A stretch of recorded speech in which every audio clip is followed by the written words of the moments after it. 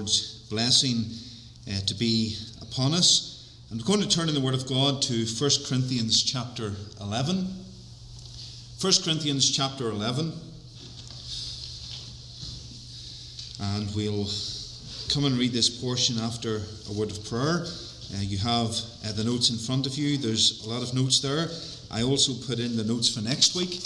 And so there's 2 weeks' notes. We're not going to do it all today. And if needs be, we can leave some of today's off and come back to it next week as well. And so I think there's 9 pages, thereabouts, maybe 10. Maybe a little more, and they're not all for today. So don't panic. We'll come back to some of this next week. 1 Corinthians chapter 11, before we read, we'll seek the Lord in prayer. Let us pray. Our eternal God and our Father in heaven, we thank Thee for Thy goodness, Thy grace, Thy mercy. We thank Thee that we can come again to Thy house on Thy day. We pray that Thou would be pleased to be with us and bless us as we set this day aside to meet with Thee, to remember the children of the Sunday school. Remember the teachers there also. Father, bless them. Meet their needs today, and may they know the blessing of the Lord. Father, save the young in this congregation, we pray. Work within their hearts, draw them to the Saviour, that they might know Him, the one who died upon Calvary to save sinners. Father, bless us today, and as we move on and consider more regarding what we believe as a church and as a denomination, we pray that Thou would teach us, instruct us, and Father, write these things upon our hearts, and may we know the blessing of the Lord here upon us, we pray, for Christ's sake. Amen. And 1 Corinthians chapter 11, and here we have the head covering in view. This is one of the subjects we'll consider this morning. And some of these matters we're really skimming the surface. We're not going into this in any great detail, but to give a little understanding of our position. If we preached on every position we take, then the baptism and membership course would be a lot longer. And no doubt over the course of weeks, months and years that lie ahead in the will of God, we'll come back to this subject on occasion and look at it in greater detail. But this morning we'll read 1 Corinthians 11, commencing verse 1. The Word of God says, "Be ye followers of me, even as I also am of Christ. Now I praise you, brethren, that ye remember me in all things, and keep the ordinances as I delivered them to you. But I would have you know that the head of every man is Christ, and the head of every woman is the man, and the head of Christ is God. Every man praying or prophesying, having his head covered, dishonoureth his head. But every woman that prayeth or prophesieth with her head uncovered, dishonoureth her head, for that is even all one, as if she were shaven. For if the woman be not covered, let her also be shorn. But if it be a shame for a woman to be shorn or shaven, let her be covered. For a man indeed ought not to cover his head, forasmuch as he is the image and glory of God, but the woman is the glory of the man. For the man is not of the woman, but the woman of the man. And neither was the man created for the woman, but the woman for the man. For this cause ought the woman to have power on her head, because of the angels. Nevertheless, neither is the man without the woman, neither the woman without the man in the Lord. For as the woman is of the man, even so is the man also by the woman, but all things of God. Judge in yourselves, is it comely that a woman pray unto God uncovered? Doth not even nature itself teach you, that if a man have long hair, it is a shame unto him? But if a woman have long hair, it is a glory to her, For her hair is given her for a covering.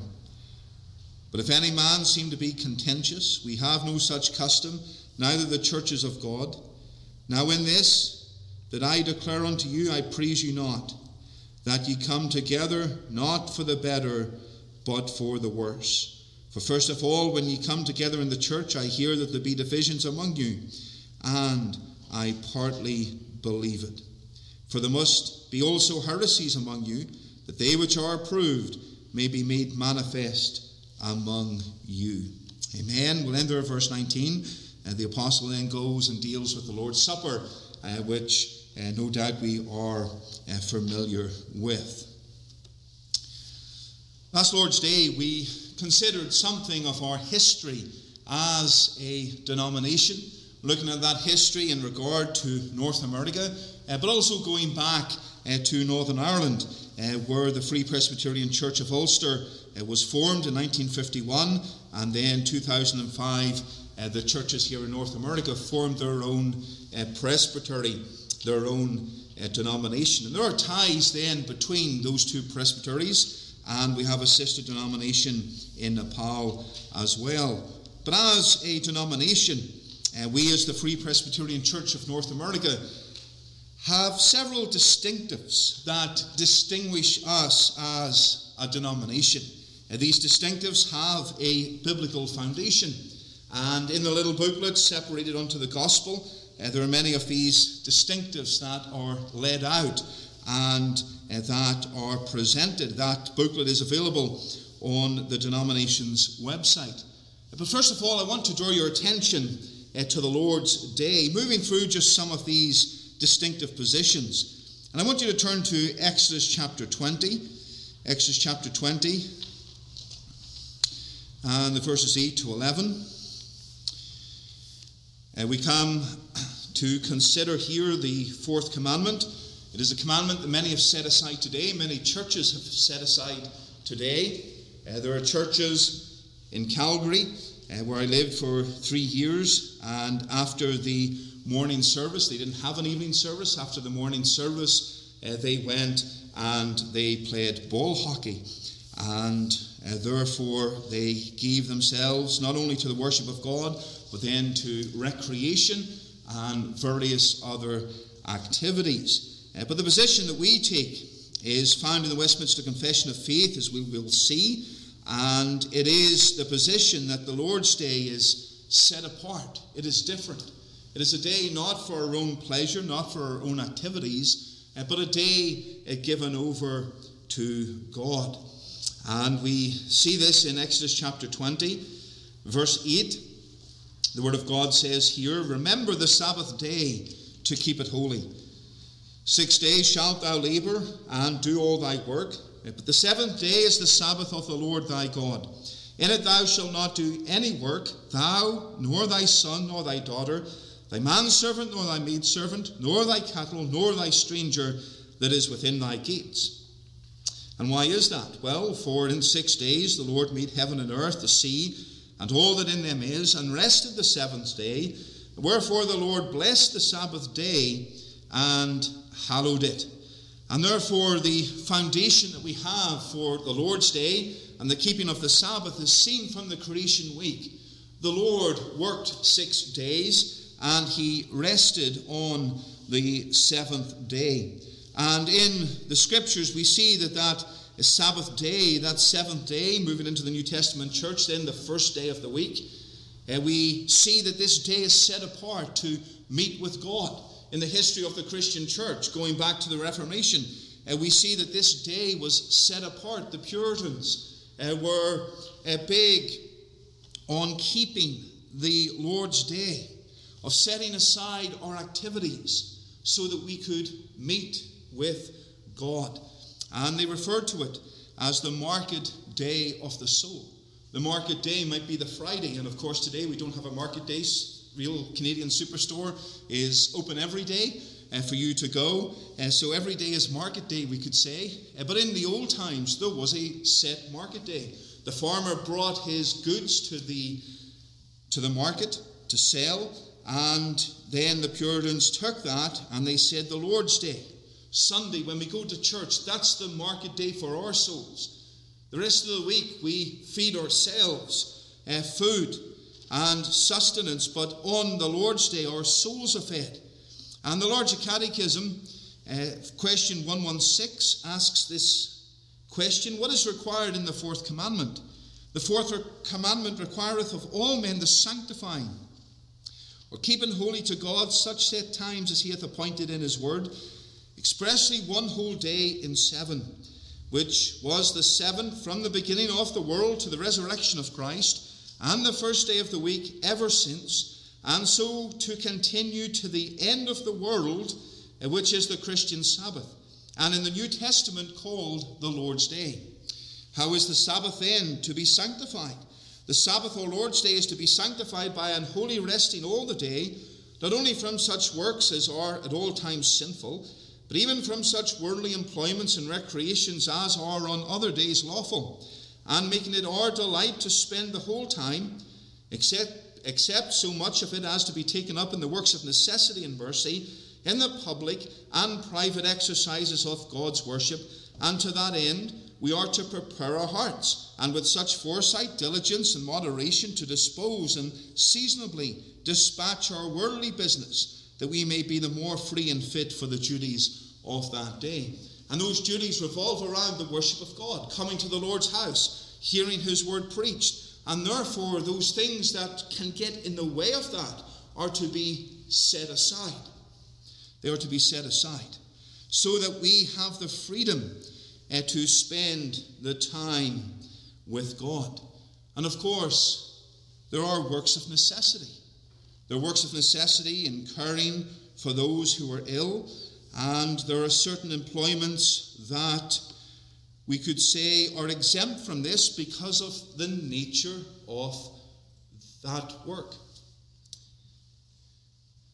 When we think of that, often it is said, well, we keep the fourth commandment, but the pastor breaks it every single Sunday because he's working. I'm not working. I'm sitting in the pew worshiping God, but he's sweating in the pulpit.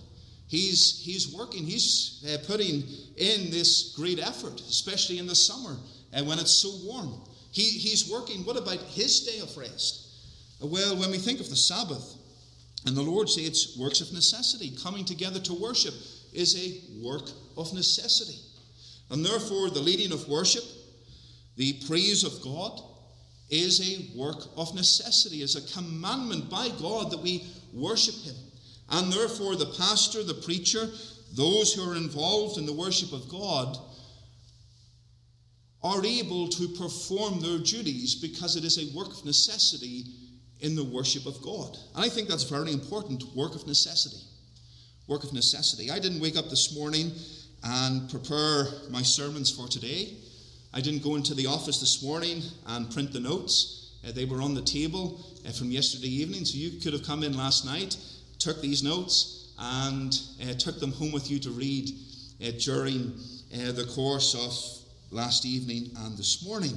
And why was that? Because that work can be done on other days. It's the work of the preaching of the word.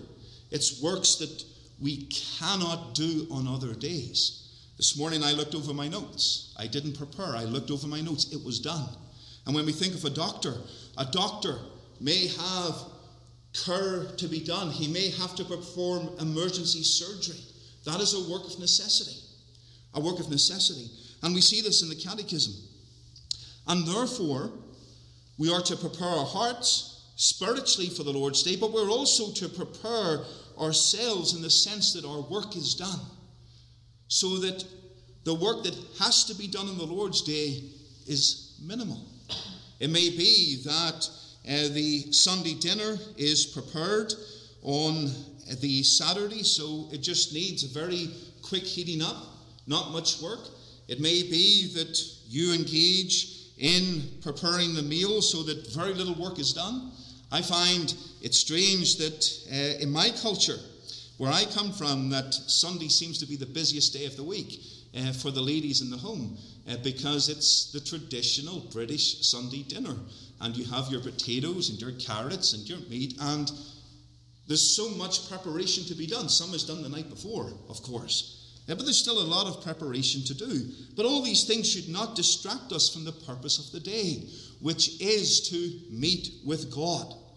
Which is to meet with God. And if we are able to get everything done so that our work is minimal on the Lord's day, so we can enjoy the presence of God, so we can come to his house and not be exhausted by the work that we've done, so that we can come together undistracted and praise his name and hear his word. And we have reasons for this. In the Larger Catechism, question 120, what are the reasons annexed to the fourth commandment, the more to enforce it? And these reasons are taken from the equity of it.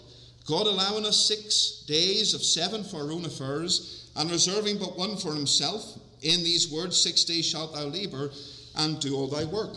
Secondly, from God's challenging a special propriety in that day, the seventh day is the Sabbath of the Lord thy God, from the example of it, who in 6 days made heaven and earth, the sea and all that in them is, and rested the seventh day.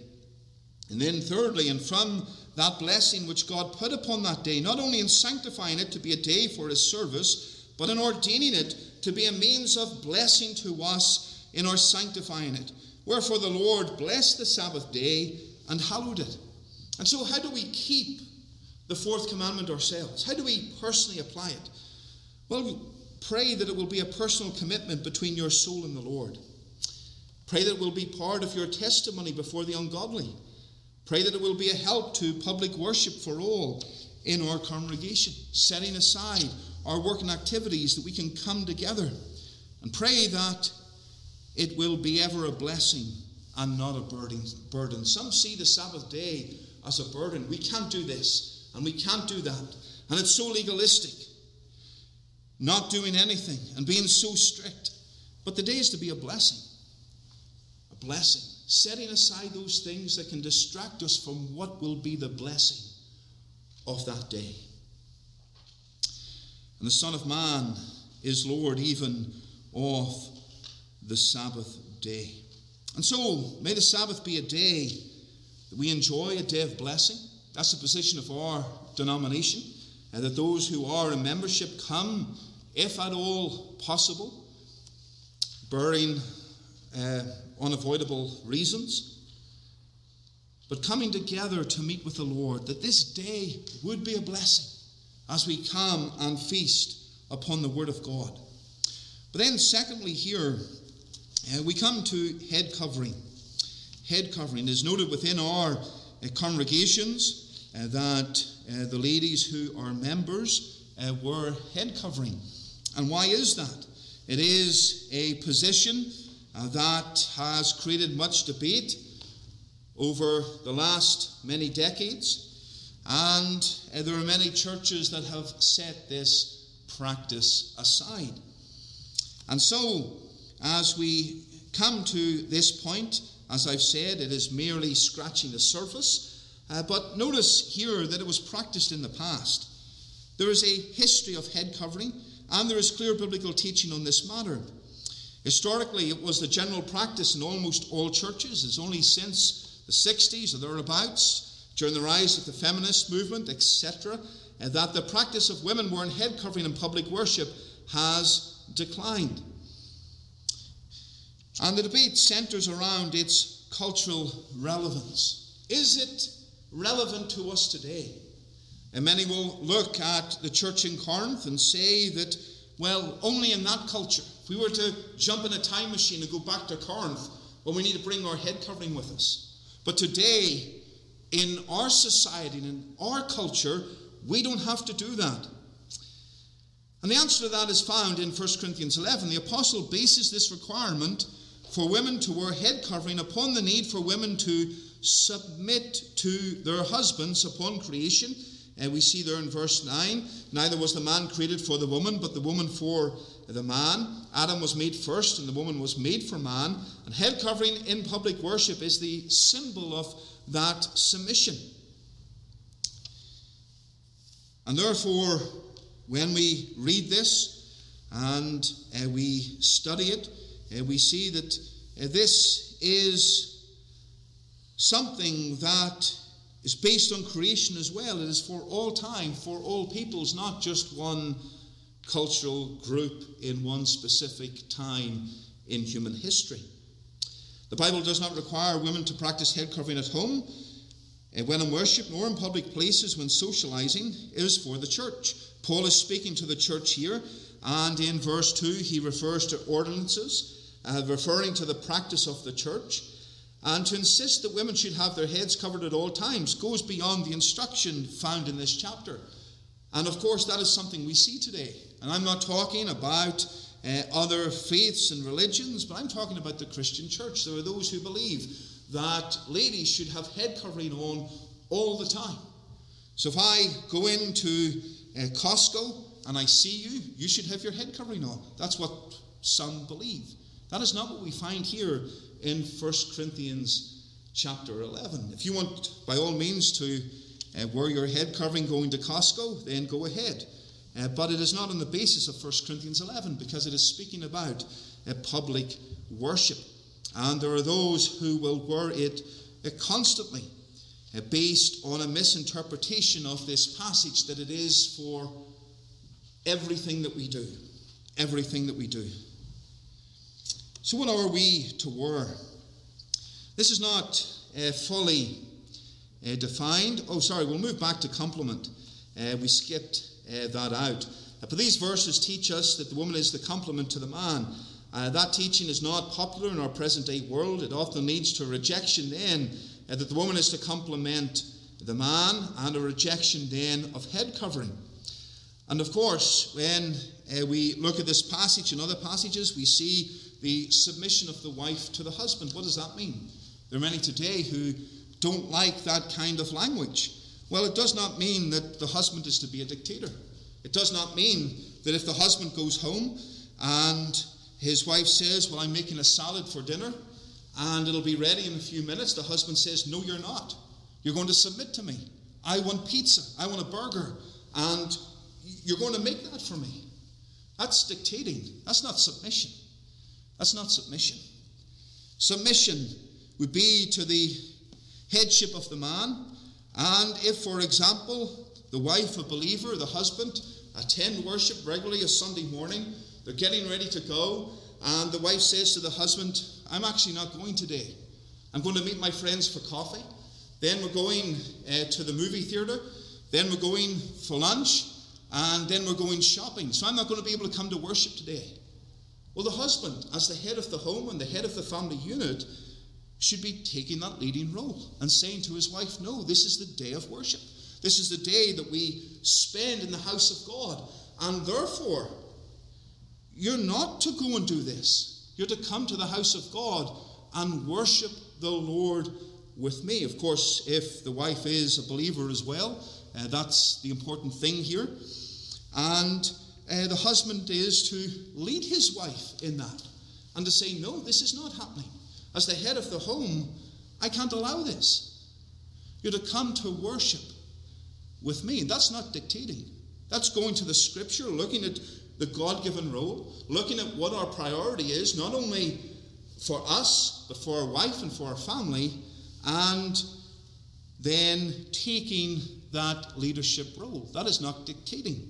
Coming in and demanding what you want to eat is, in that particular example or extreme example that we used. And so it's important to understand, not only for women to understand what submission is, but for men to understand what submission and what headship is and what it is not.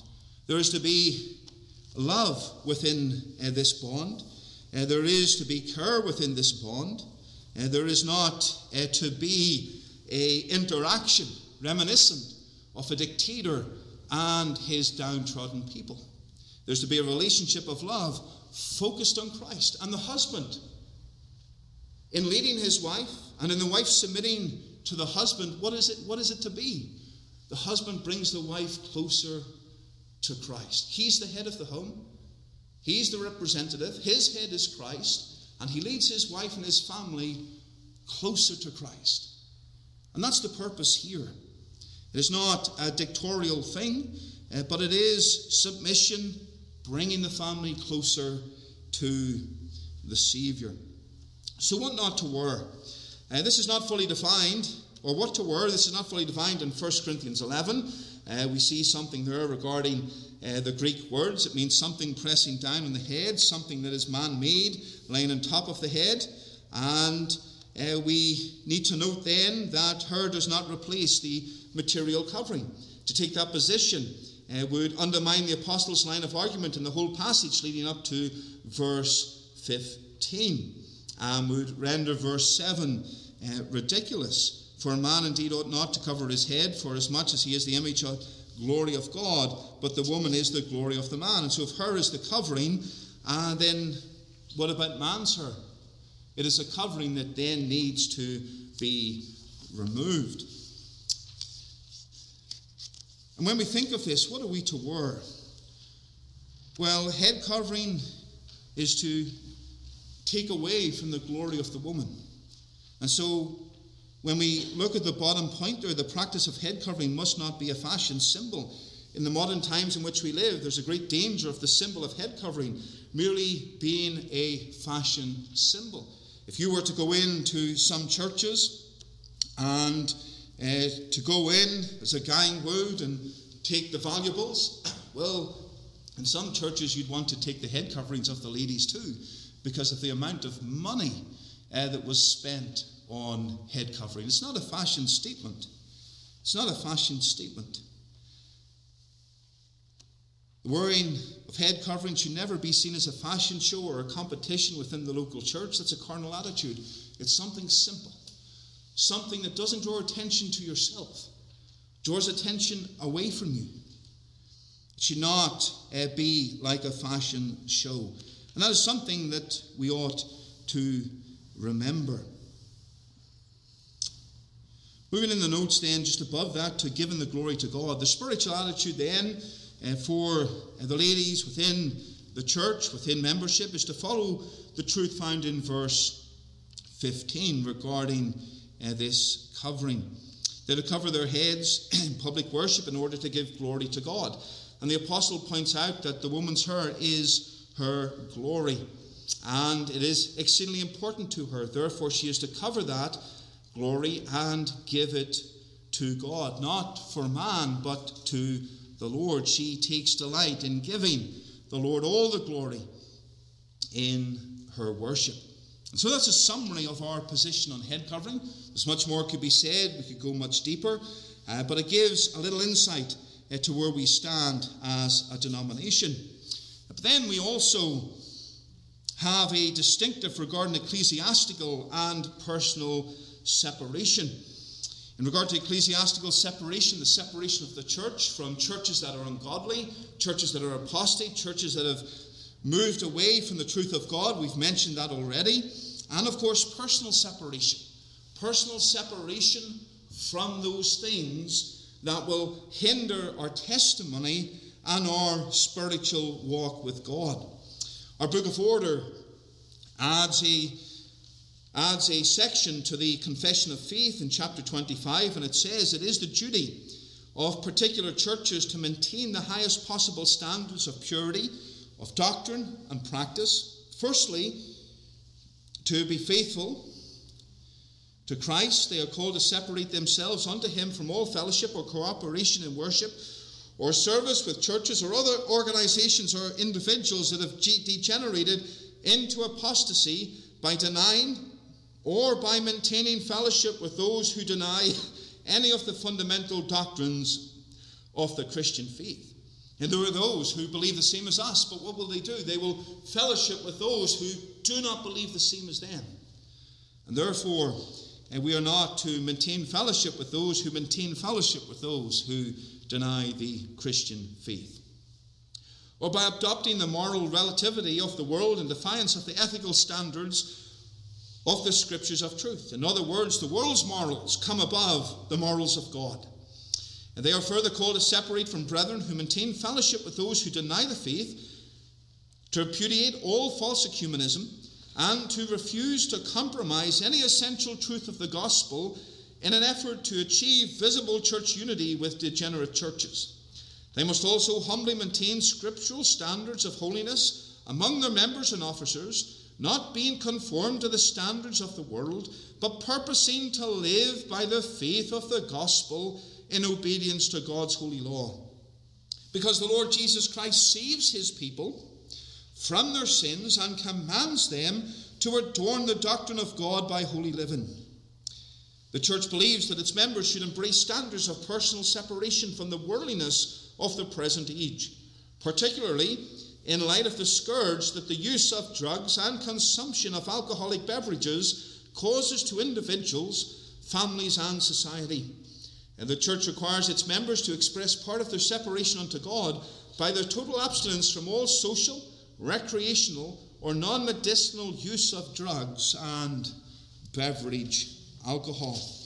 And this then is another position that we take, and we separate from churches that have departed from the truth, and men from those churches as well. And then personally, we separate ourselves from the world. We live in the world, but we're not part of the world. We're saved and redeemed unto the Lord Jesus Christ. And therefore, when we look at society, we see the scourge that there is because of drugs and because of alcohol and drunkenness and all that brings into individuals, families, and society. We require our members to express part of their separation by God by abstaining from such things. When I think of alcohol, I remember hearing many testimonies over the years back in Northern Ireland of how men were addicted to alcohol, how they worked and they brought home their money, but first they went to the pub and they drank most of their money, and then their wife and their family had very little for the rest of the week or the rest of the month, whatever it might be. They came home drunk, they came home, they scared their wife, they scared their children. It was terrible, horrific. And then the Lord saved them. And what did they do? They took those bottles, they poured them down the sink. They had nothing to do with it. They had a new life, a new nature by Christ. That old nature was gone, and they took those things and they got rid. Those emblems that reminded them of their sin and the wickedness, it was gone. It was gone. And there are within churches and congregations those who once lived that lifestyle, and Christ delivered them. Those who were in bondage to alcohol, and alcohol is a drug. Alcohol is something that is addictive. I remember counseling a lady on one occasion. I may have said this before, but she was persuaded by a Christian friend who went to a church that was very loose and liberal on these particular issues, a friend who drank alcohol, and she was persuaded to drink. Now, her father had great problems with alcohol, and she tried to argue that, well, I belong to a church. I'm a member of a church where we don't drink. And she was persuaded, well, drinking alcohol is not sinful, and therefore it's okay to drink. And so she was persuaded, and she started to drink. She couldn't control herself. And within a matter of weeks, she was in the hospital with issues relating to alcohol. She had some health issues, and the alcohol did not sit well with those. And she had problems. She started to attend Alcoholics Anonymous, and she contacted me as her pastor, told me what had happened, and we spent time with her regularly as, I suppose, a way of accountability also, and a way of encouragement and helping her and praying with her as she recovered from that particular matter. But it was a Christian who persuaded her, and she couldn't control it. And that happens so often today. So often today. It is a matter of self-denial. Abstinence from alcohol, a matter of self-denial. Our church's rule on total abstinence from alcohol does not force anyone's conscience to participate in what is contrary to the will of God.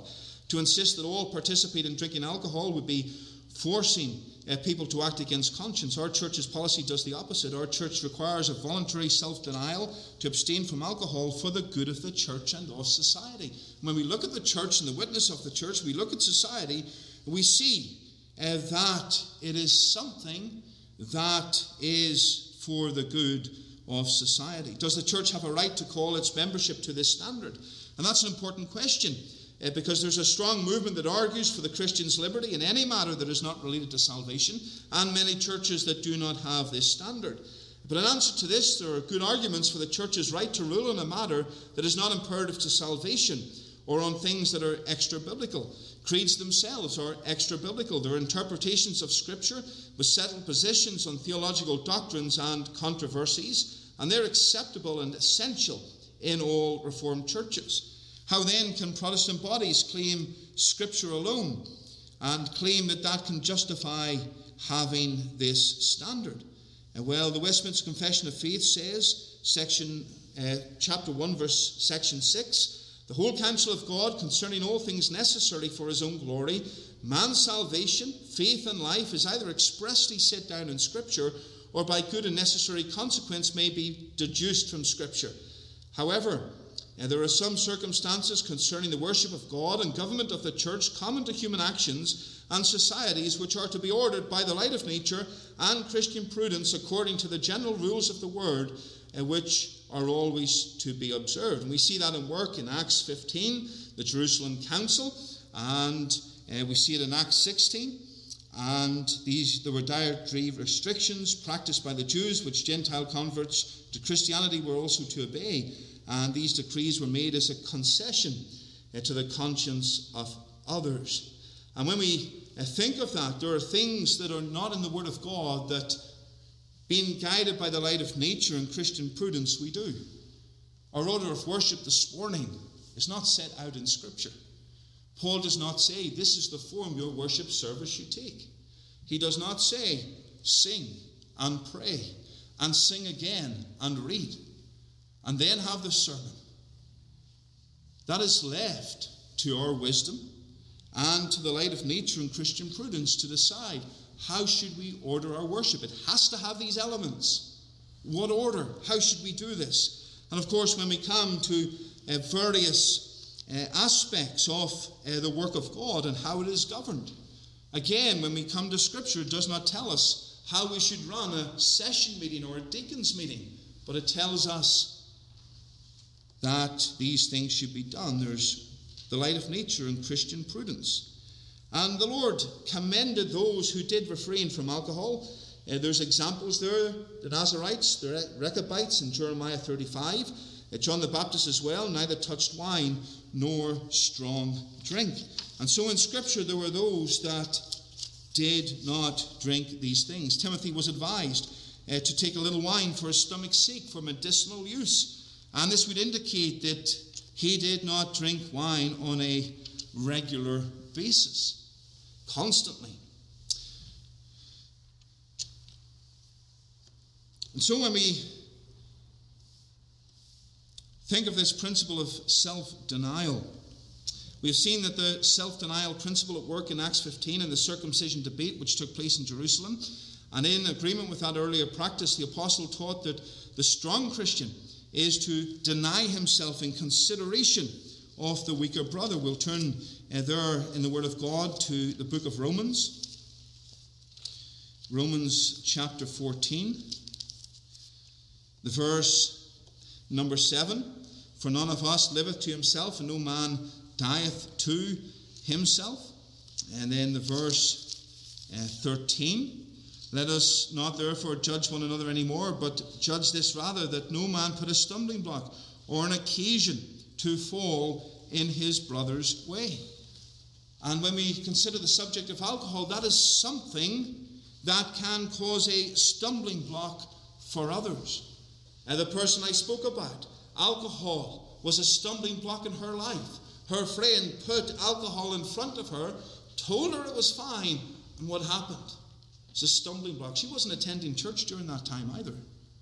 There's a stumbling block placed because of it. And when we think of those who have Being addicted to alcohol, they're saved. They no longer wish to partake of that alcohol.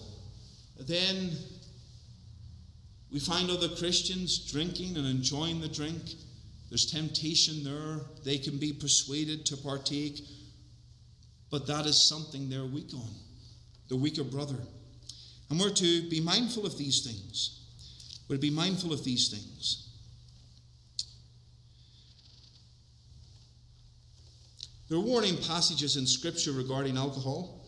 We find Noah's drunkenness there, Genesis chapter 9. That led to fornication and a curse on the house of Canaan. We see Lot's drunkenness there, Genesis 19. We see God's warning to Aaron, Leviticus chapter 10, verse 9. Do not drink wine nor strong drink, thou nor thy sons with thee, when ye go into the tabernacle of the congregation, lest ye die. It shall be a statute forever throughout your generations. And this came after the slaying of his sons that offered strange fire to the Lord. Nabal the fool was drunken when David approached him. 1 Samuel 25. There's warnings of alcohol in the book of Proverbs. Wine is a mocker, strong drink is raging, and whosoever is deceived thereby is not wise. He that loveth pleasure shall be a poor man. He that loveth wine and oil shall not be rich. And we have other verses there as well. In Ephesians 5 verse 18, Paul says, be not drunk with wine, wherein is excess, but be filled with the Spirit. And so the opposite to being drunk with wine is to be filled with the Spirit of God, to know the Spirit of God within us. When we think of this controversy of alcohol, and of course we're just touching the surface here, much of that controversy surrounds whether the wine spoken of in the Bible was always alcoholic, or if it was the pure juice of the grape. Much has been written about it, much has been debated, still Christians are divided over the matter.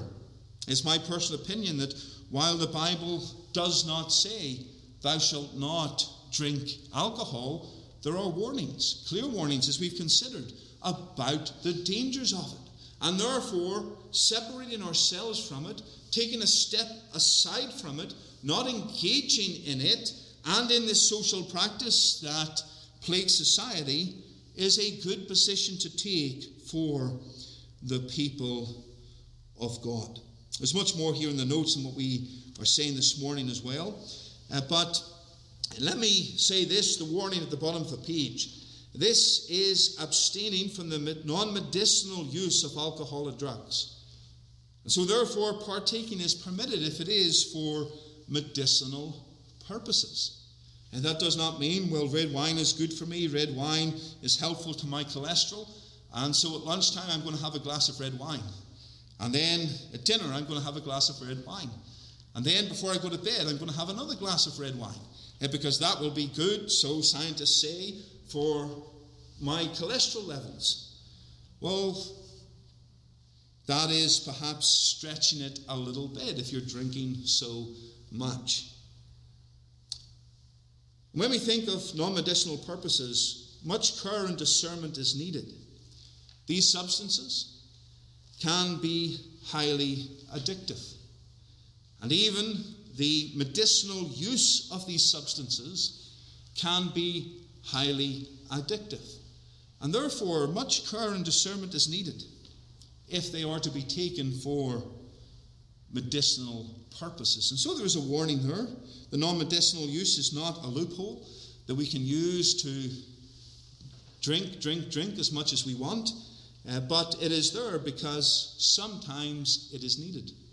But care and discernment should be taken. And so, we abstain for testimony's sake. We abstain out of love for the brethren. And we see there, Jeremiah 35, the Rechabites, God commended those who abstained. In this simple way in which we show that we are separate from the world and separate from that which has ensnared so many and caused so much heartache and trouble in this world. And so we'll end there. We'll seek the Lord in prayer. We'll come next week to consider the next bit about the place of women in the church, marriage and divorce, and then moving in to the notes on week 7. And of course the next 2 sections, as is some of this material, is taken from that book, separated onto the gospel. We'll pray and we'll seek the Lord.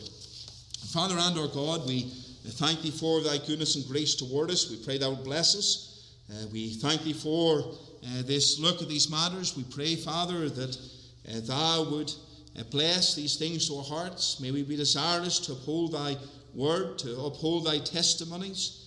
We pray, O God, that we would be those who know and love thee and desire to hold high thy standard and to live godly unto Christ Jesus. Father, we pray that thou would part us now with thy blessing.